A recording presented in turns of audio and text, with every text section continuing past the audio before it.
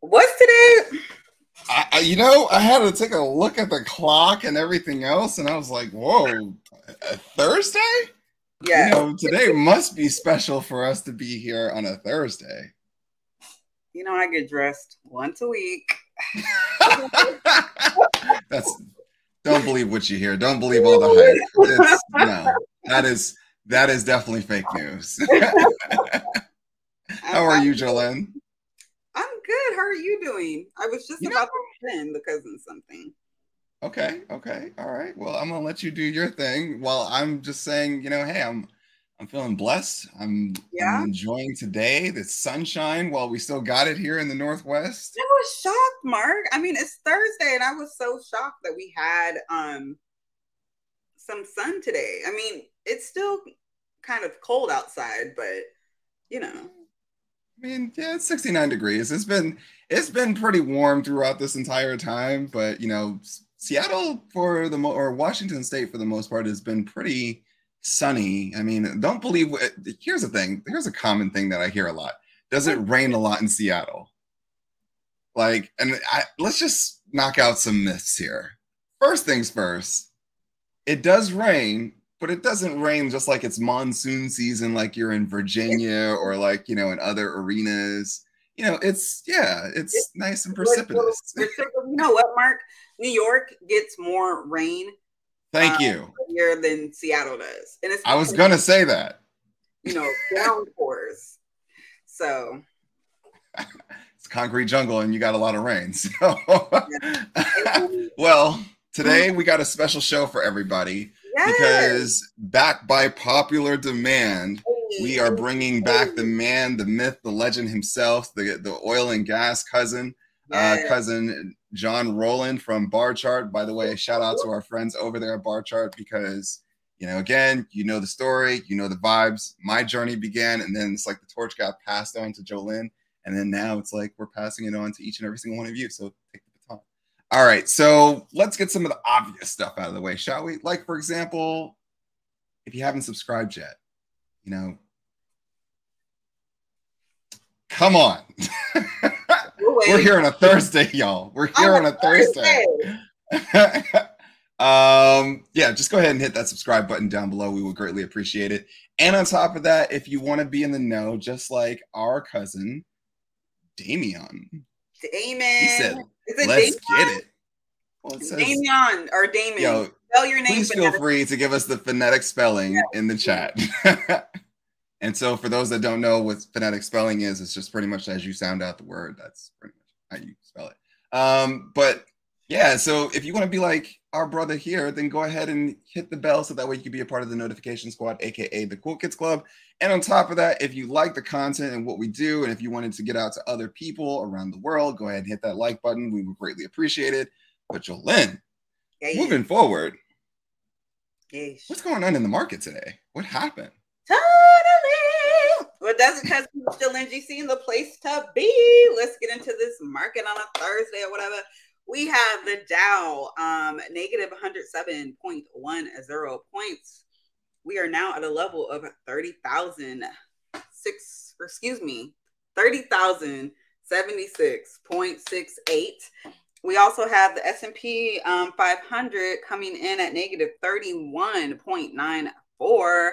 We are now occupying levels of 3,757.99. Looking at the NASDAQ was negative 153.59 points. We are now getting kind of real cozy in this 11,000 low at 11,066.81, and the VIX came down a little bit to 27.35, and the 10-year Treasury note is up 3.713 percentage points. Heading over to sector performance, as you know, there are 11 sectors, and we like to track the top 3 and the bottom 3 so we can see what that rotation is looking like on a Thursday.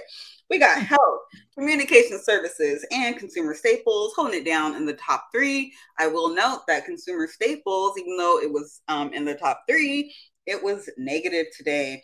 And for our bottom 3, we have industrials, financials, and consumer discretionary. Now, If you are new to the channel, you can find our pick list, aka the sip list, over there on our Instagram page at That Come Up Series. We have SQQQ holding it down at 3.67 percentage points to the upside, followed by ABBB with 1.92 percentage points, and we have UNH 1.05 percentage points to the upside. Our bottom three, Z-Scalar coming in at a negative 5.42%. AND below $70, negative 6.69%. And then Enphase is at negative 6.87%. So that is what happened in the market. We have Uncle Charles commenting that healthcare has been killing it. Yeah, you want to know who's also been killing it? There's actually a stock that we actually gave everybody that's been running this year. That's probably one of the best. I think it's probably one of the best performers in the pick list. And you actually just named it as the top number one. Did you know, John, that SQQQ is up 80% year to date? Well, you know, Mark, every time, what's interesting about SQQQ, it's, I always see this little extra twinkle in your eye. Anytime SQQ is mentioned in the top, you're just like, yeah. So I'm going to start wearing a mask now. You know what? I'm going to put on the Black Panther mask moving forward. You know, either that or I actually have to possibly pass it on to Lawrence. But hey, it is what it is. I mean, you got SQQQ doing well this year. You also have Devon Energy doing well this year, and a few other players. So I mean, it's a little something for everybody. And then of course, United Health. You know, they out here. So I mean, let's move on, because like that's not the reason why we're here today. We are here to get into some technical analysis and also tie economics possibly into some of that technical analysis. So you know what? Let me get into my MC Master of Ceremonies mode. Here we go. You've seen him. You've seen him bless the stage of many of the live streams via Barchart. You have also seen him bless the stage here on the Come Up series very recently.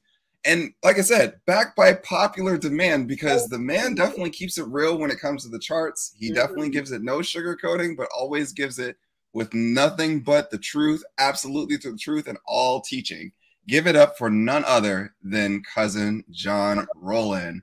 Barchart. Welcome back. Thank you for having me. Thank you. This is so exciting, John. We are here on the eve of your show coming out on Friday, and you're here with us. Thank you. This is great. You know, I don't normally do shows on Thursdays either, so we're in the same boat. We're all in this. We're all in this together. Yeah. Well, I definitely am feeling it's feeling very weekend vibe-ish, you know, like. Yes. Even though we're at the end of the week, there's still so much to talk about. And certainly with the volatility of the market, there's kind of this heaviness that weighs on you. You're like, oh, I'm so glad this week is over so the market can stop going down, right? Indeed. I'm probably sure that people definitely feel that way. All right. So where should we begin? So I guess we should start from, because the last time you were here, I think we had just the market was on its way to bottoming out June 14th.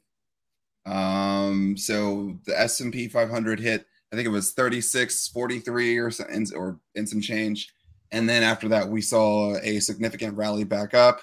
I think probably about maybe to the 50% marker. And then after that, it's like, all right, Jackson Hole happened.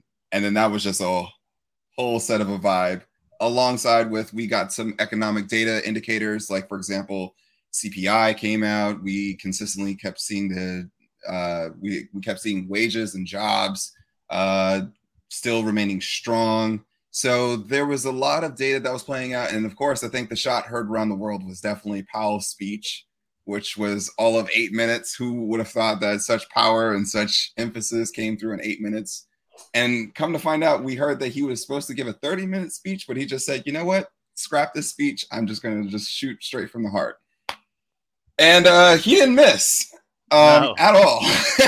He didn't miss at all. He was super and like and since then we've seen earnings, pretty decent. And now here we are after the shot heard around the world, and then of course yesterday we had Powell speak again, which was the Fed had raised for the third time this year 75 basis points. So that kind of brings us into like the catch up since we last saw you. So let's first take it from, let's look at some, because tonight is going to be all about charts. It's all about charts. So where do you think that we should begin tonight? Well, do you mind if I share? No, of course. Go for it. All right, so let me do that.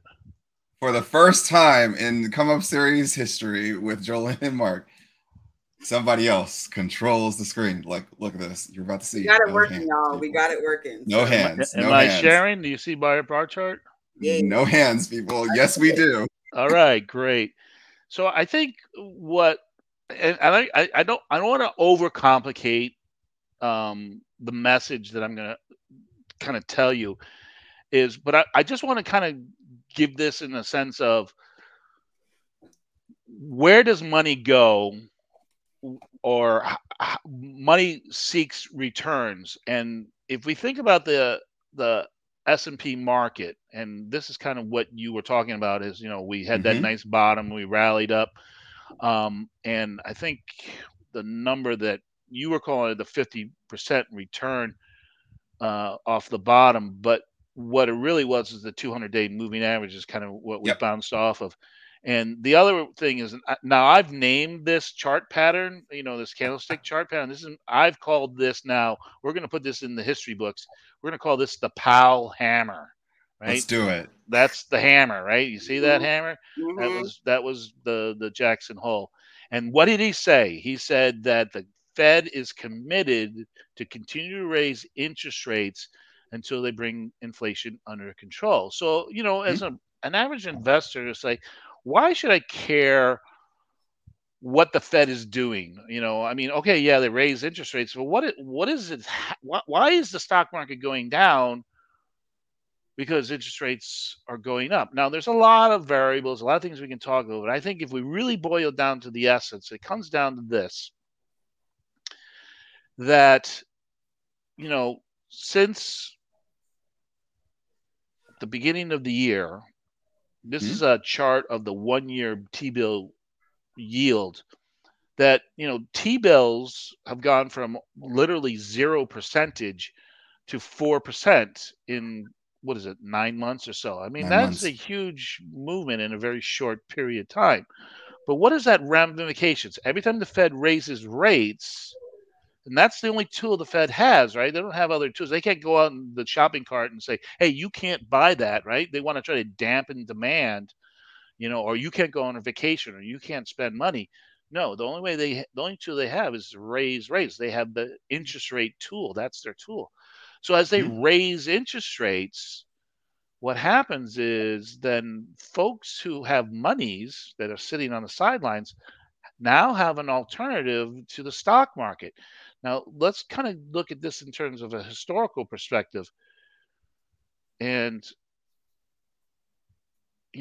we're talking about, we have just broken, this major downtrend that has been going on with interest rates for some 20 years. A generation of traders have only known falling interest rate markets. But not only that, but since the last 10 or 12 years, interest rates have relatively been at zero. So if you were looking for returns for your money, the only game in town was the stock market. And that is why we had seen extraordinary gains in the stock market since 2009 to, just 2020, where, I think the market from the beginning of QE in 2009 is up almost 650%. So now what is happening is there's another kid in town, right? There's another game in town. And that game is a 1-year note. And it does not have to be 1-year note. It's all treasuries, all interest rate bearing securities. I can invest in a 1-year note and receive right today a 4% annual return, guaranteed, no risk. Risk free. Yeah. risk-free. I can't say that about the stock market from a year from now, can I? No. No. Could stocks go back up? Yes. Could they go back up 5, 10, 20%? Surely. But at this moment in time, there's more risk in the stock market to the downside because now there's an alternative to investing besides stock. And so now where we would normally see dip buyers in the stock markets because there's no alternative, now monies can say, hey, we can go and buy something that is risk free. And that is why I think in the long run, uh, what we're seeing is the stock market is kind of reevaluating what is the value of stocks versus something, an alternative, in this case, a risk free asset. So let's go back a little bit because one of the things that a lot of folks are saying, well, the Fed only has one tool in its toolbox, which is raising rates. Now we know that in raising rates, it crushes demand, but it's not really the type of demand that everybody thinks that it is. Like, for example, a lot of folks think that they're crushing consumer demand. No. John, what demand do you know that the Fed is crushing right now? There's only one demand, and that's credit demand, right? That's the only demand that they can crush. But that credit demand, as they lower that, right, as they make credit more expensive, that slows down economic activity, right? Consumers don't spend as much, right? Your cards cost more, right? You make conscious decisions. Do I want to spend money if I'm going to use my credit card, or do I want to spend money on essentials, or do I want to spend money on a brand new iPhone? And that's how that ripple effect goes to the market as the cost of credit goes up. And now that's at the consumer level, but let's think about it at the corporate level, right? Yep. For decades we've had what we called zombie companies, companies that had no earnings, right? But they were able to sustain themselves because they could literally borrow money at zero interest rates. But now they're going to have to pay that bill. Now, not only corporations, but this rate raise that we've seen in the 1 year note has added $1 trillion to the federal deficit just on servicing debt. And Correct. for every 1 percentage point we go up, I think I read it costs us an extra $300 billion in debt services. So who is really the Fed tightening the credit on? The largest credit demand borrower, which is the federal government. That is So correct. it really has a huge ripple effect to the markets. Well, Yeah. So go okay. ahead. Go ahead, Jolene. I was going to say this is really interesting, just given how with the come up series coming on the scene in 2020 and the contrast between what things were like with all the liquidity in the market for options and how now that there is another option which is the T bills and T notes and all that, like what as far as where these returns can go or can come from more than the 4%. I mean, I guess you can get SQQQ since it's up 80%, but where are these other, what should cousins be thinking about as we're in this kind of, as you described it, this reevaluation when it comes to equities? Well, unfortunately, in bear markets and Mm-hmm. bear markets that are, where inflation is part of that analysis, there's really no place to hide. Because even if you buy risk-free assets like a treasury note at 4%, you still have that inflationary aspect, right? If inflation is going up at 8% and you're in an asset that's only returning 4%, you're actually losing 4% on your money. So to answer the question, there's really no place to hide. So what we kind of do is just do our best defense. So looking for those assets that might not fall in value, but still will give us some type of return. So I mean, obviously, like some dividend stocks might be better. But again, let me share, you know, and I want to kind of give you this. I was going to say, let's look into that because we just saw the rate of return at 4% for the 1-year note. So how does that, say, for example, cross-reference to something else that would, say, for example, be in the dividend side of the table? Right. So here is, again, hopefully, yeah, I can see that you can see this. So this is the S&P dividend. This is the SPDR, the SDY.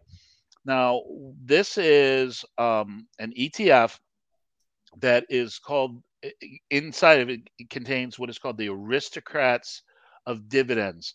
There's 124 companies in this ETF. These are companies that have consistently raised dividends every year for the last 20 years. So you're talking about a very exclusive. I mean, there's 5,600 different equities out there. We're only 125 make it into this basket, and you really can see this playing out, right? This prices have been falling, right?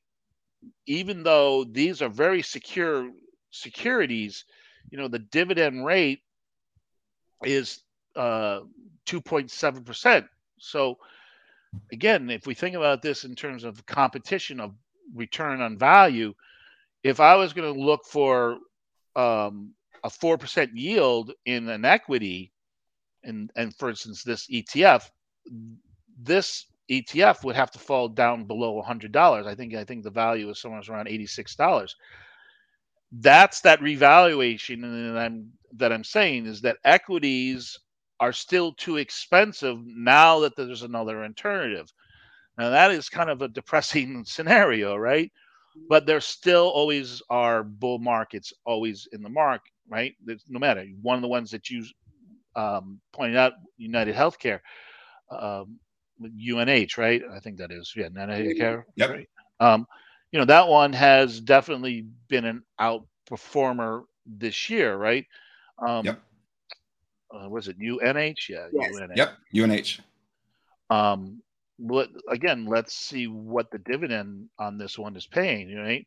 I mean, again, a very low annual dividend rate, but this is in one of those industries that we would think that even in a recessionary environment, they're going to still do well, right? People still need health insurance, right? They still have to pay for health insurance, regardless of their status, right? One of the stocks that just made an all-time high is General Mills, right? Yep. Now, again, let's think about General Mills. General Mills are consumer staples, basic goods, right? Cheerios, cornflakes is Kellogg's, but peanut butter, right? I think they own Skippy. So what we can start thinking about is we might be able to still find equities that are going up, but we kind of want to find those equities that can push that pricing power through to the end user, the consumer, and those industries or those consumer goods that are essential, right? Because now we have this competition because things are a lot more expensive, for technology or consumer discretionaries. Those are the ones that are going to suffer. Or any company whose earnings start to fall, their sales start to fall, those stocks are going to suffer. So we kind of want to find those companies that their earnings are stable, or that they're going to continue to see sales stay strong. Energy stocks have done really well, throughout most of this year. Now, recently they've come down, but people need energy, right? And that's why utilities do well in this kind of environment, because people still need to turn on their electricity, and utility companies pay a relatively good dividend yield, right? So that's kind of where we want to start thinking about. Now, eventually we want to move away from those as the market bottoms and starts to rotate to the next, whatever the next phase is. And I think the question you're going to ask me is, well, when is that going to happen, right? You read my mind. I swear I wish I had a crystal ball. We don't have a crystal ball. No, we don't. But let's rephrase the question though. So, like, for example, we know that the Fed has raised rates now 3 times at 75 basis points. I think the target is what, 4.4, 4.6, as it pertains to the, I guess that brings us to, I think, neutral. Though that there is something that if we kind of date back to the 70s, 80s under Volcker, there is a specific saying that goes as it pertains to the actual target of where is it that, normally where you want to get to. What would that target be, John? Well, the theory that was put past by Chairman Volcker and Milton Friedman, another economist, is that in order to curb inflation, you need to bring the Fed's fund rate to at least the core CPI. And if we look at where the core CPI is now, in the last data that we got, what was it, 8.3%? 8.3. So that's a long way away, isn't it? Very much so. No, but what could happen is what? Rates could rise and inflation could come down, and we could meet somewhere in the middle. But where is going to be that equilibrium? I don't know. I'm not showing here the 1 year note. I just think that to me, in a technical aspect, and if you look at where rates were, a generation ago, I remember going, 5%, 6% yield was kind of normal, and that my first mortgage back in I'm going to date myself 19 my first mortgage was 16%. Imagine people today thinking about a mortgage that was 16%. And I remember when mortgage rates started to fall, I refinanced at 9%, and I thought I was a hero. You thought you were doing right? Imagine that on the way back up, right? Imagine that on the way back up. So I think, we talk about, when will we get out of the woods? I think we're just walking into the woods now. I don't even think we're even close to getting out of the woods. Most recessionary cycles, they say, 12 months to 24 months, maybe 18 months. If you think about this one started at the beginning of this year, so maybe the second quarter of next year, maybe the third quarter of next year, if we can bring inflation down, we stabilize the Fed fund rates, it doesn't rise anymore. We reevaluate the stock market. I'm not predicting that the stock market is going to crash, but I'm just saying that it could be a slow grind. If I look at, I'm a big believer is that, falling markets is good for the markets. I think it's creates value. And most bear markets, the peak of bear markets is the general rule is around 30% or 35%, and just a 35% pullback in the S&P puts us around 3,200. Now, in the scale of the big picture, is that ugly? No, it's actually, I would healthy. That's when we're going to look for opportunities in equities. That's when we're going to look for growth stocks. That's what we're going to look for, as we come, the economy starts to pick up. But until then, I think what we have to do is be very, very selective in the stocks we pick, because you can see that a stock could have a really good set of earnings and they give one little clue that, hey, maybe we see a little dark cloud on the horizon. Look what happened to Ford this week, right? I mean, everybody loved Ford. Ford was the darling of all the industry, right? EV, this, that, but Ford sends out this little teeny little message. Well, we're seeing some things on the horizon. What happened to Ford, stock of Ford? Right? Literally down 20% overnight.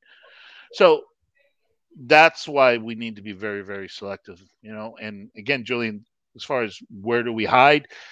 Unfortunately, there's really no place to hide. Yeah. So here's the question, because I think that's the question that we're hearing in multiple different circles, right? One, has the Fed gone too far too fast? So, for example, he's gone very much so aggressive in 2022, but meanwhile, it's like, okay, where was this energy? Should he have started the rate hikes in 2021 when we started seeing some of the results there? Quantitative easing coming to its end and start quantitative tightening in 2021, and then essentially, getting to a place where we're probably addressing of inflation at the close of 2021, which we would have possibly, seen, maybe some of those rate hikes take place in late 2021 or early 2022. So the question is, now that we're here, because of course we can't go over the past because the past is the past. Right. And so now that we're here, is the Fed doing too much, too fast? Like, do we see that? So are we trying to get to that rate too fast? And the question, I think the biggest question is that, has the damage itself already been done? I think that's the question that we want to answer first. I think it's twofold. First is that I think the Fed, again, this is my own personal opinion. I think the Fed was late to recognizing, right? They held on to this transitory thought for too long. They were late to the game. So they're behind the curve. They're chasing inflation, right? Right. Yep. We still have this negative interest rate, right? Because inflation is running at 8%, and they're even, the short-term rates are still, way below that. So they're still behind the ball. They're still chasing it. But let's say, and this is what really frustrates me when I see, those talking heads on TV who say, "Oh, the Fed's going to pivot, or they're going to slow down, right? Or they might even lower rates in the beginning of next year." And what does that do? It creates this kind of euphoria around, the average retail investor. It says, "Oh, maybe it's okay to go back in the market," and I think they're doing folks a disservice, because what we have to understand is that if the Fed does pause, right, and let's say other central banks start raising their rates, but let's say the Fed does pause, it hasn't yet curved inflation. Now, could that happen? Could there be a deflationary effect that we have this lag? Yeah, that could. But what we saw in the 70s was the Fed back then did the same thing. And one of the things Paul Volcker said was that he had an opportunity to continue to raise rates, but he paused. And then what happened was inflation came back, right? Because think about this.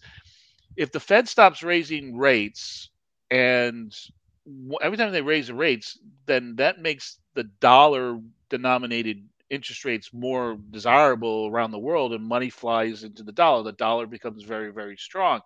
If the Fed pauses and other central banks raise their rates, which we're starting to see them trying to catch up with the Fed now, that makes the dollar less desirable, which is actually a good thing for us because it makes our goods cheaper around the world.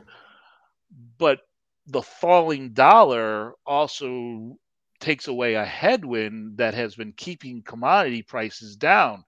So it's kind of like the genie in the bottle, right? Pick your poison. Exactly, right? So has the Fed probably stepped on the brakes too hard? I would say probably, yeah. But because what has happened is, they were flying down the road with quantitative easing, and we're doing 85 miles an hour, and all of a sudden the speed limit goes to 25. You're in a school zone. Somebody's definitely getting a ticket. Yeah, you're either going to run over somebody or you're going to get a ticket, right? So pick your poison. So I think the Fed's is going to sacrifice the economy in order to drive inflation down, which is, I hate saying this. That's bad, right? I mean, some of the folks that are watching you, they could, in theory, lose their jobs. Right? And so one of the things I tell like a lot of my friends now is, make sure you have a game plan, right? You have at least, 6 months of savings that, so you can find a new job, or that, always have your resume ready. The job market is still good. There's still jobs to be found out there, but I see every day in the news, another company saying, "Hey, they're starting to looking to lay off 10%, 20%." Right, and we're not talking about like small companies. I think I saw something like Facebook came out and said they're going to lay off 10%. A lot of these SPAC technology companies are definitely, exactly. A lot of SPAC companies are definitely starting to lay off, for sure.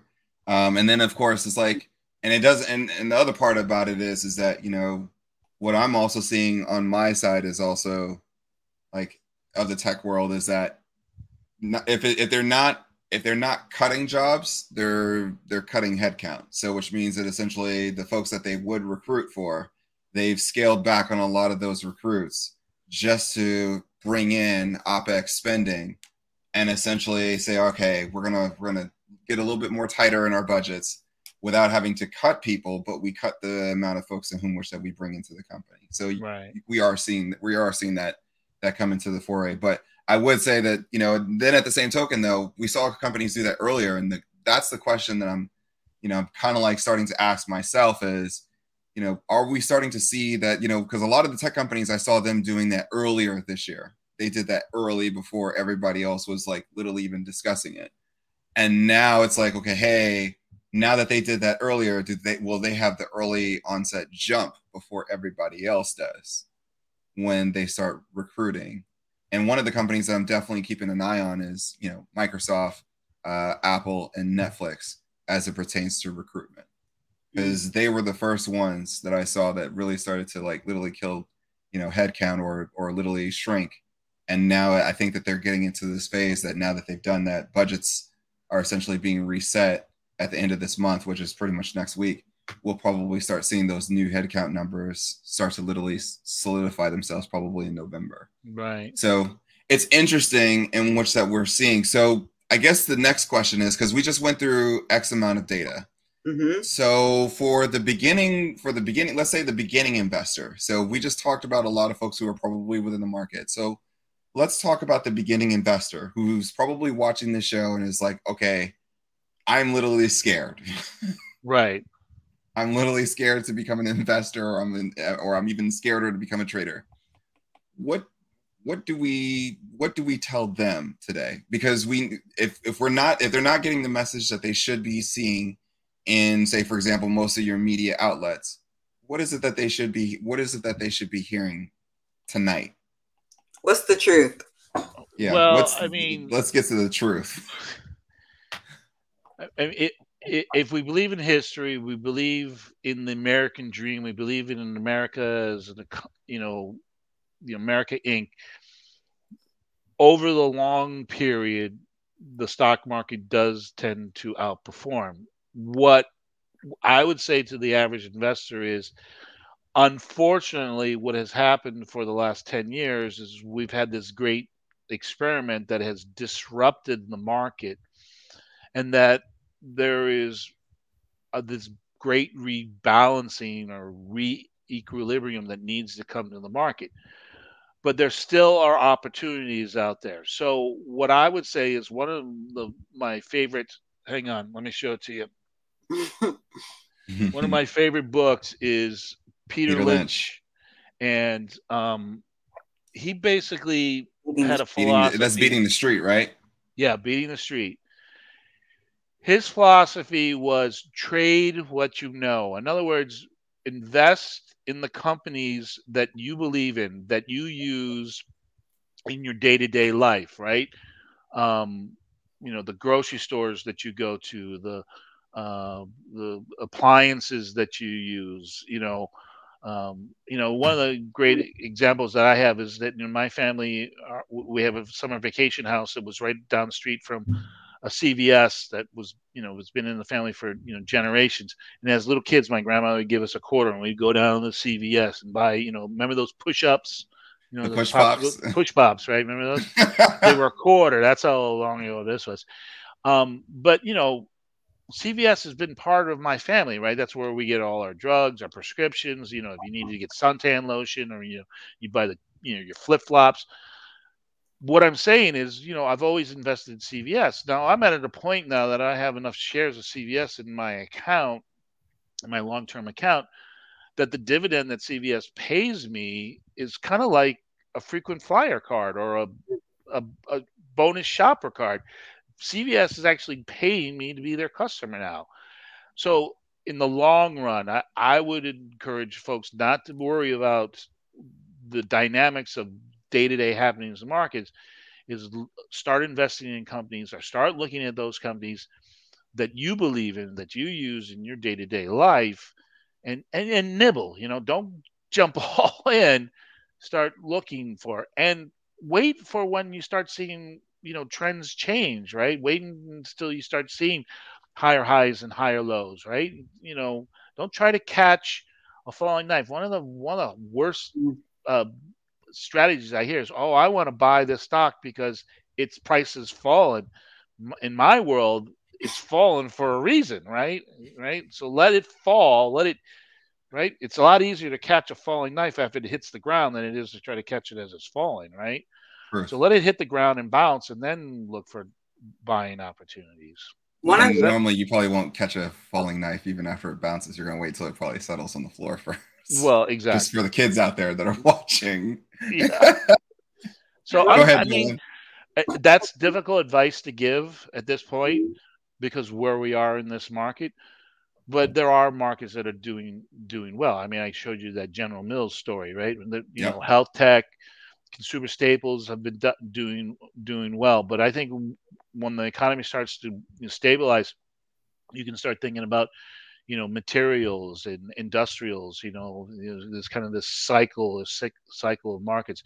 And then as the economy starts getting stronger, then we can start thinking about growth stocks. We can go back into, like you said, your Apples and your Microsofts and companies like that, right? Yeah. Go ahead, Jolene. You had a question? No more of a comment. I was going to say, like, zooming out when we're looking at like inflation and potential, job loss or what have you. It's really driving the point home that our dollars really we have to maximize them. And so, like, if you're spending money, you better be getting something extra. Like, I'm to the point now where I don't spend $1 unless I'm getting something back, whether that's miles, whether that's percentage cash back, something. I'm getting something back, and I've been doing that for a while now, just as part of my own strategy, especially in like this market, especially when SMH, which is my stock bait, is not, acting the way that I would want it to act right now. They have a long-term love relationship with each other. Anyway, John, that's a whole other story offline that we talk about. But I say that all to say that there's something to be said about loyalty. And I'm not saying loyalty to the markets necessarily, but loyalty to our own personal values, and making sure that trickles down into our own perspective. So putting ourselves first, in the sense that, okay, if the markets are acting one way and we're not seeing actual returns, okay, well, like, double up on investing in ourselves or exactly. Yes, I love that. in one another. I just have to shout out Delta right quick, because Delta stays on just showing the love. I have not paid for a first class flight in, I don't know, maybe 2 years. Woo, woo. And every time automatic upgrade, they're like, "Oh, Miss GC, you're here. Okay, here you go." And it's because of that loyalty and maximizing those dollars. Like, not $1 gets spent unless I know. Right. A utilitarian effect, right? You want to make sure that dollar is giving you that max utilitarian effect, right? So I agree with you 100%. But what are the things that we can invest in on ourselves, right? Mm-hmm. Education, right? Investing, fixing up our homes, and, making sure that the car that we own is well maintained and maintenance, right? And not letting, things go bad, making sure our health, relationships, like relationships, yeah, right. Networking, right. I'm bringing that up right now because my nephew is here, and I don't know if you guys can hear him, but he has literally tried to break in because he knows I'm in here, and he likes to play with that Tesla in the background. And he's got good taste. Yesterday, I think for like an hour, we just spent time, and I never do this. I'm not the auntie that, will just sit down and play with you, but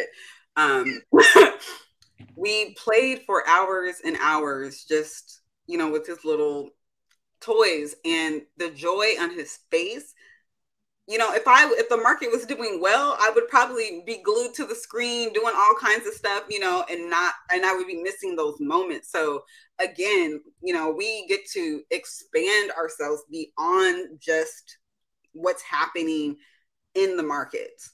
It is so important to also live life, and life really can be lived like what I'm living life right now. Like I'm, staying on my technicals and stuff because I'm learning, and I'm happy that your show tomorrow, by the way, and did you want to say a little bit about that? I do. Thank you for asking me. Segue. But Julian, let me tell you a little bit of I love telling stories as I pull this up. So yeah, one of the things that I remember was an old trader who was like dressing like a lot of young traders who would come to the market every day and would never miss a day, never take a day off, or never be with their families or go on vacation. They just came to work every day because it was all about money, all about money. They needed to be there, and they were afraid they were going to miss out on something. And he said this line, and it really resonated with me.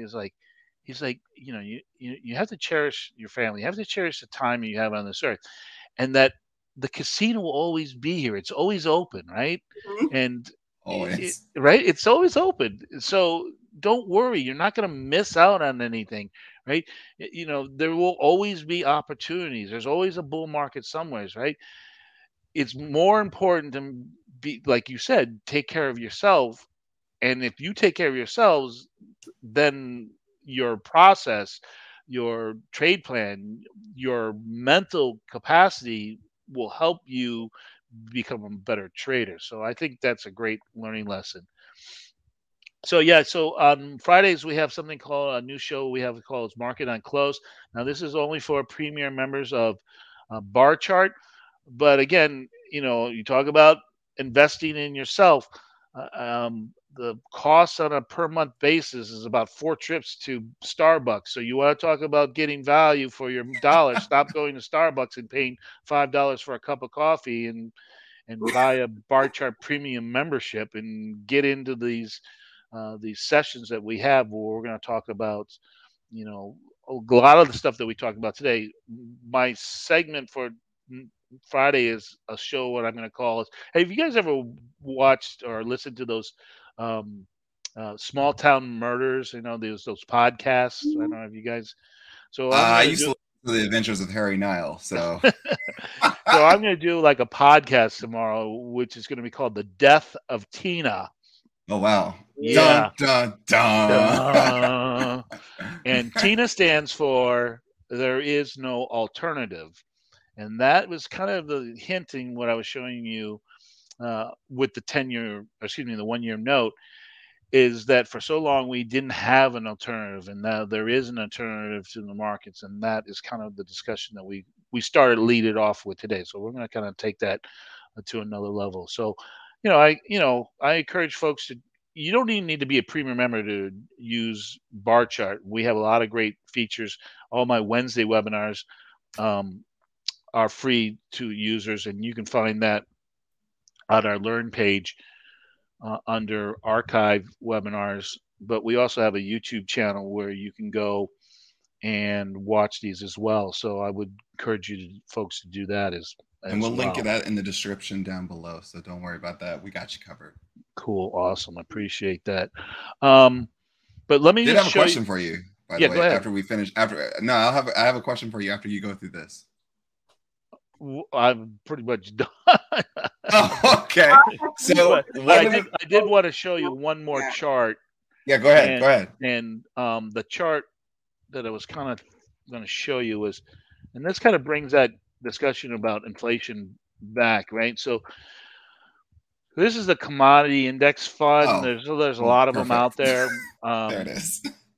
You see it? What? Yeah, no, I was saying like you were pretty much headed. We were in the same mindset. Go for it. Oh, okay, cool.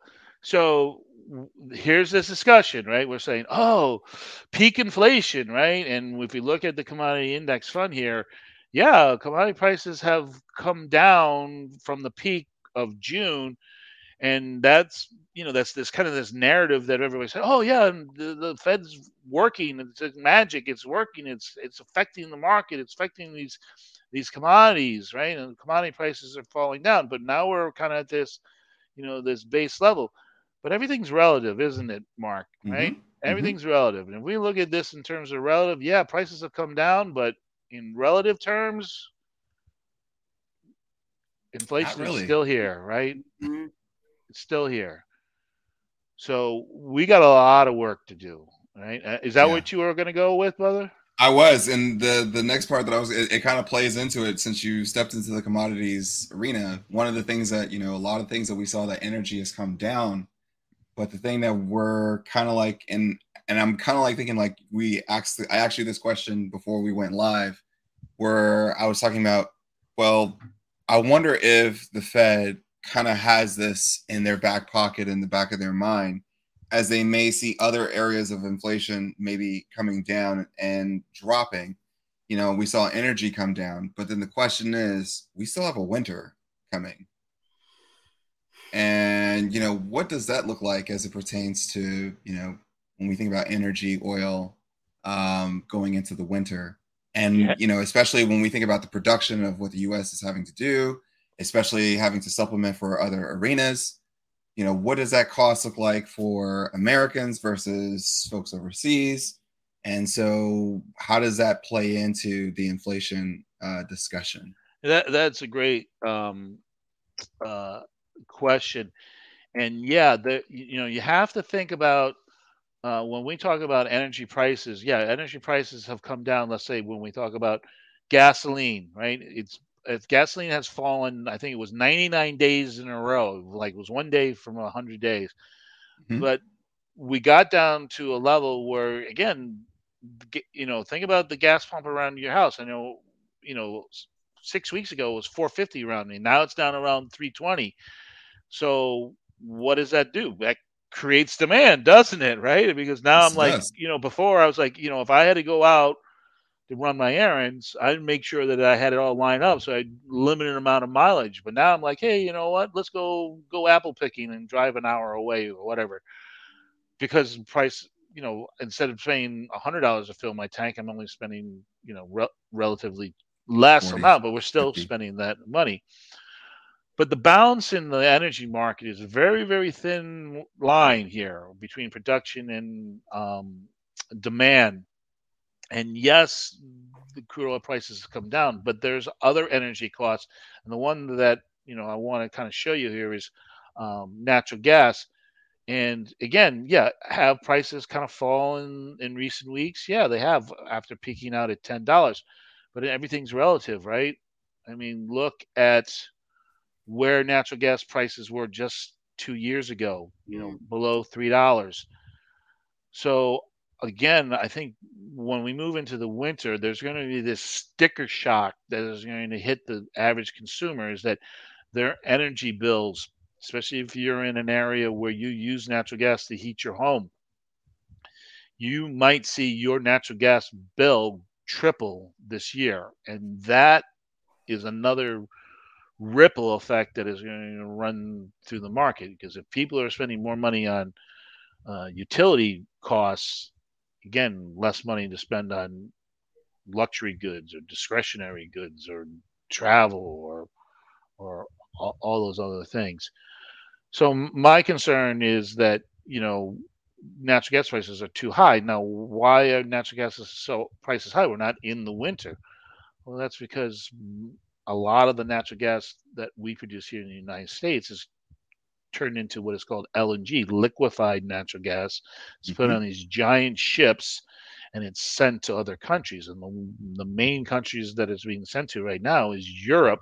So we're really subsidizing Europe's energy consumption through our domestic production. And so my question at a political level, right, at a grassroots level, how are Americans going to feel when they realize that this natural precious resource that is ours is being captured and sold to a foreign nationals? especially foreign nationals that maybe aren't our allies or maybe our foes, in Asia or into China, right? So Right. um, that is a question that I can't answer. But as a regular American, I was like, maybe we should take care of ourselves first before we start worrying about what's happening around the world. I know that's kind of a selfish attitude, but look what we have to deal with it, right? We're trying to Correct. be generous and kind and do the right thing, but we're literally slicing our own throats, right? So I don't know. I mean, that's never been America's way, though. We stay in everybody's business, doing all We're the, stuff, and I didn't want to make it political, but yeah, what's at we're home. the we're the hall monitors of the world. right. The police of the world, Have a hot right? pass. Yeah. So Well, John, thank you so much for like literally just gracing the stage, and this is definitely setting up a part 3. I have a feeling that this is going to have multiple chapters along the way, but honestly, it's like it's always interesting when we come together and we have these discussions, and also it's like when we come back later for the next one, just seeing exactly what has the market done, what has transpired in between time. It's always amazing. So we definitely want to get you back on the show again. Maybe we can do this every quarter. So like now it's like every time that John comes on the show, it's like our quarterly earnings period. John. So which is the final thing? What are your thoughts about Q3 earnings as we move into Q3 reports? I think you're going to start seeing those companies that had struggled right before COVID. There was a lot of companies that were struggling, and then the quantitative easing helped keep them alive. So those companies, I think, will continue to struggle. I'm worried about uh, companies that now have to take in consideration of those sticky parts of inflation, right? Wage inflation, right? We have this potential rail strike. So transportation companies, they're getting whacked on two sides. They got the energy costs, right? And now they're going to have wage inflation. So I'm really concerned about earnings moving forward, across the board in terms of companies. If I see a company that I believe can pass through these sticky inflation parts to their consumers, those are the companies that I'm going to kind of watch for. Ones that I'm looking for. So maybe I think energy stocks, you know, between now and the end of the year are going to continue to perform well, even though energy prices have come down. I think they'll do well, right? So those are kind of companies I'm looking at. Okay, all right. Well, John, thank you so much for being on the show with us. Jolynn, it's very rare to see the Come Up series on a Thursday, and to also and also John to be up on a Thursday. So this is something that's like kind of abnormal for all of us. But we hope each and every single one of you at home definitely took some good notes, have received some insight and perspective. Also, speaking of perspective, John did a show with Jim, also from Barchart, which was amazing, where it was giving you like differences of opinion. I'm not going to go through and tell you what transpired. I challenge each and every single one of you to go check it out for yourselves, because it's definitely on the Barchart YouTube channel. And also make sure you see him tomorrow on Friday. I think it's like 45 minutes before the market closes. It's a half an hour before, and then we have a 15-minute Q&A afterwards. Yeah. Nice. So definitely make sure you tap into that, because there's a lot of significant value. And on top of that, you can get knowledge while the market is still open. We don't do that here at the Come Up series quite yet. So, you got John for that, and he's A1 in our book. John, we appreciate you so much for just taking the time out. Y'all that came and joined us for this Thursday evening. Be sure to share this with someone that you may know, or within your groups, within your family. Make sure that they get this information, because it's solid, good knowledge. Keep learning, keep researching, because the more you learn, the more you earn. And Jolynn, are we ready to go up? Are we ready to leave? Yeah. Is it cocktail time? It's dinner time for me. It's dinner time. It's definitely dinner time. So until next time, I am Mark Monroe, accompanied by our guest, John Rowland, aka the oil cousin. And it's me, Jillian GC, ready to eat. And this has been a come up. Thank you guys so much for joining us. We'll see you guys next Tuesday, which we also have a special guest next Tuesday. But be sure to check out John's show tomorrow. Peace, y'all.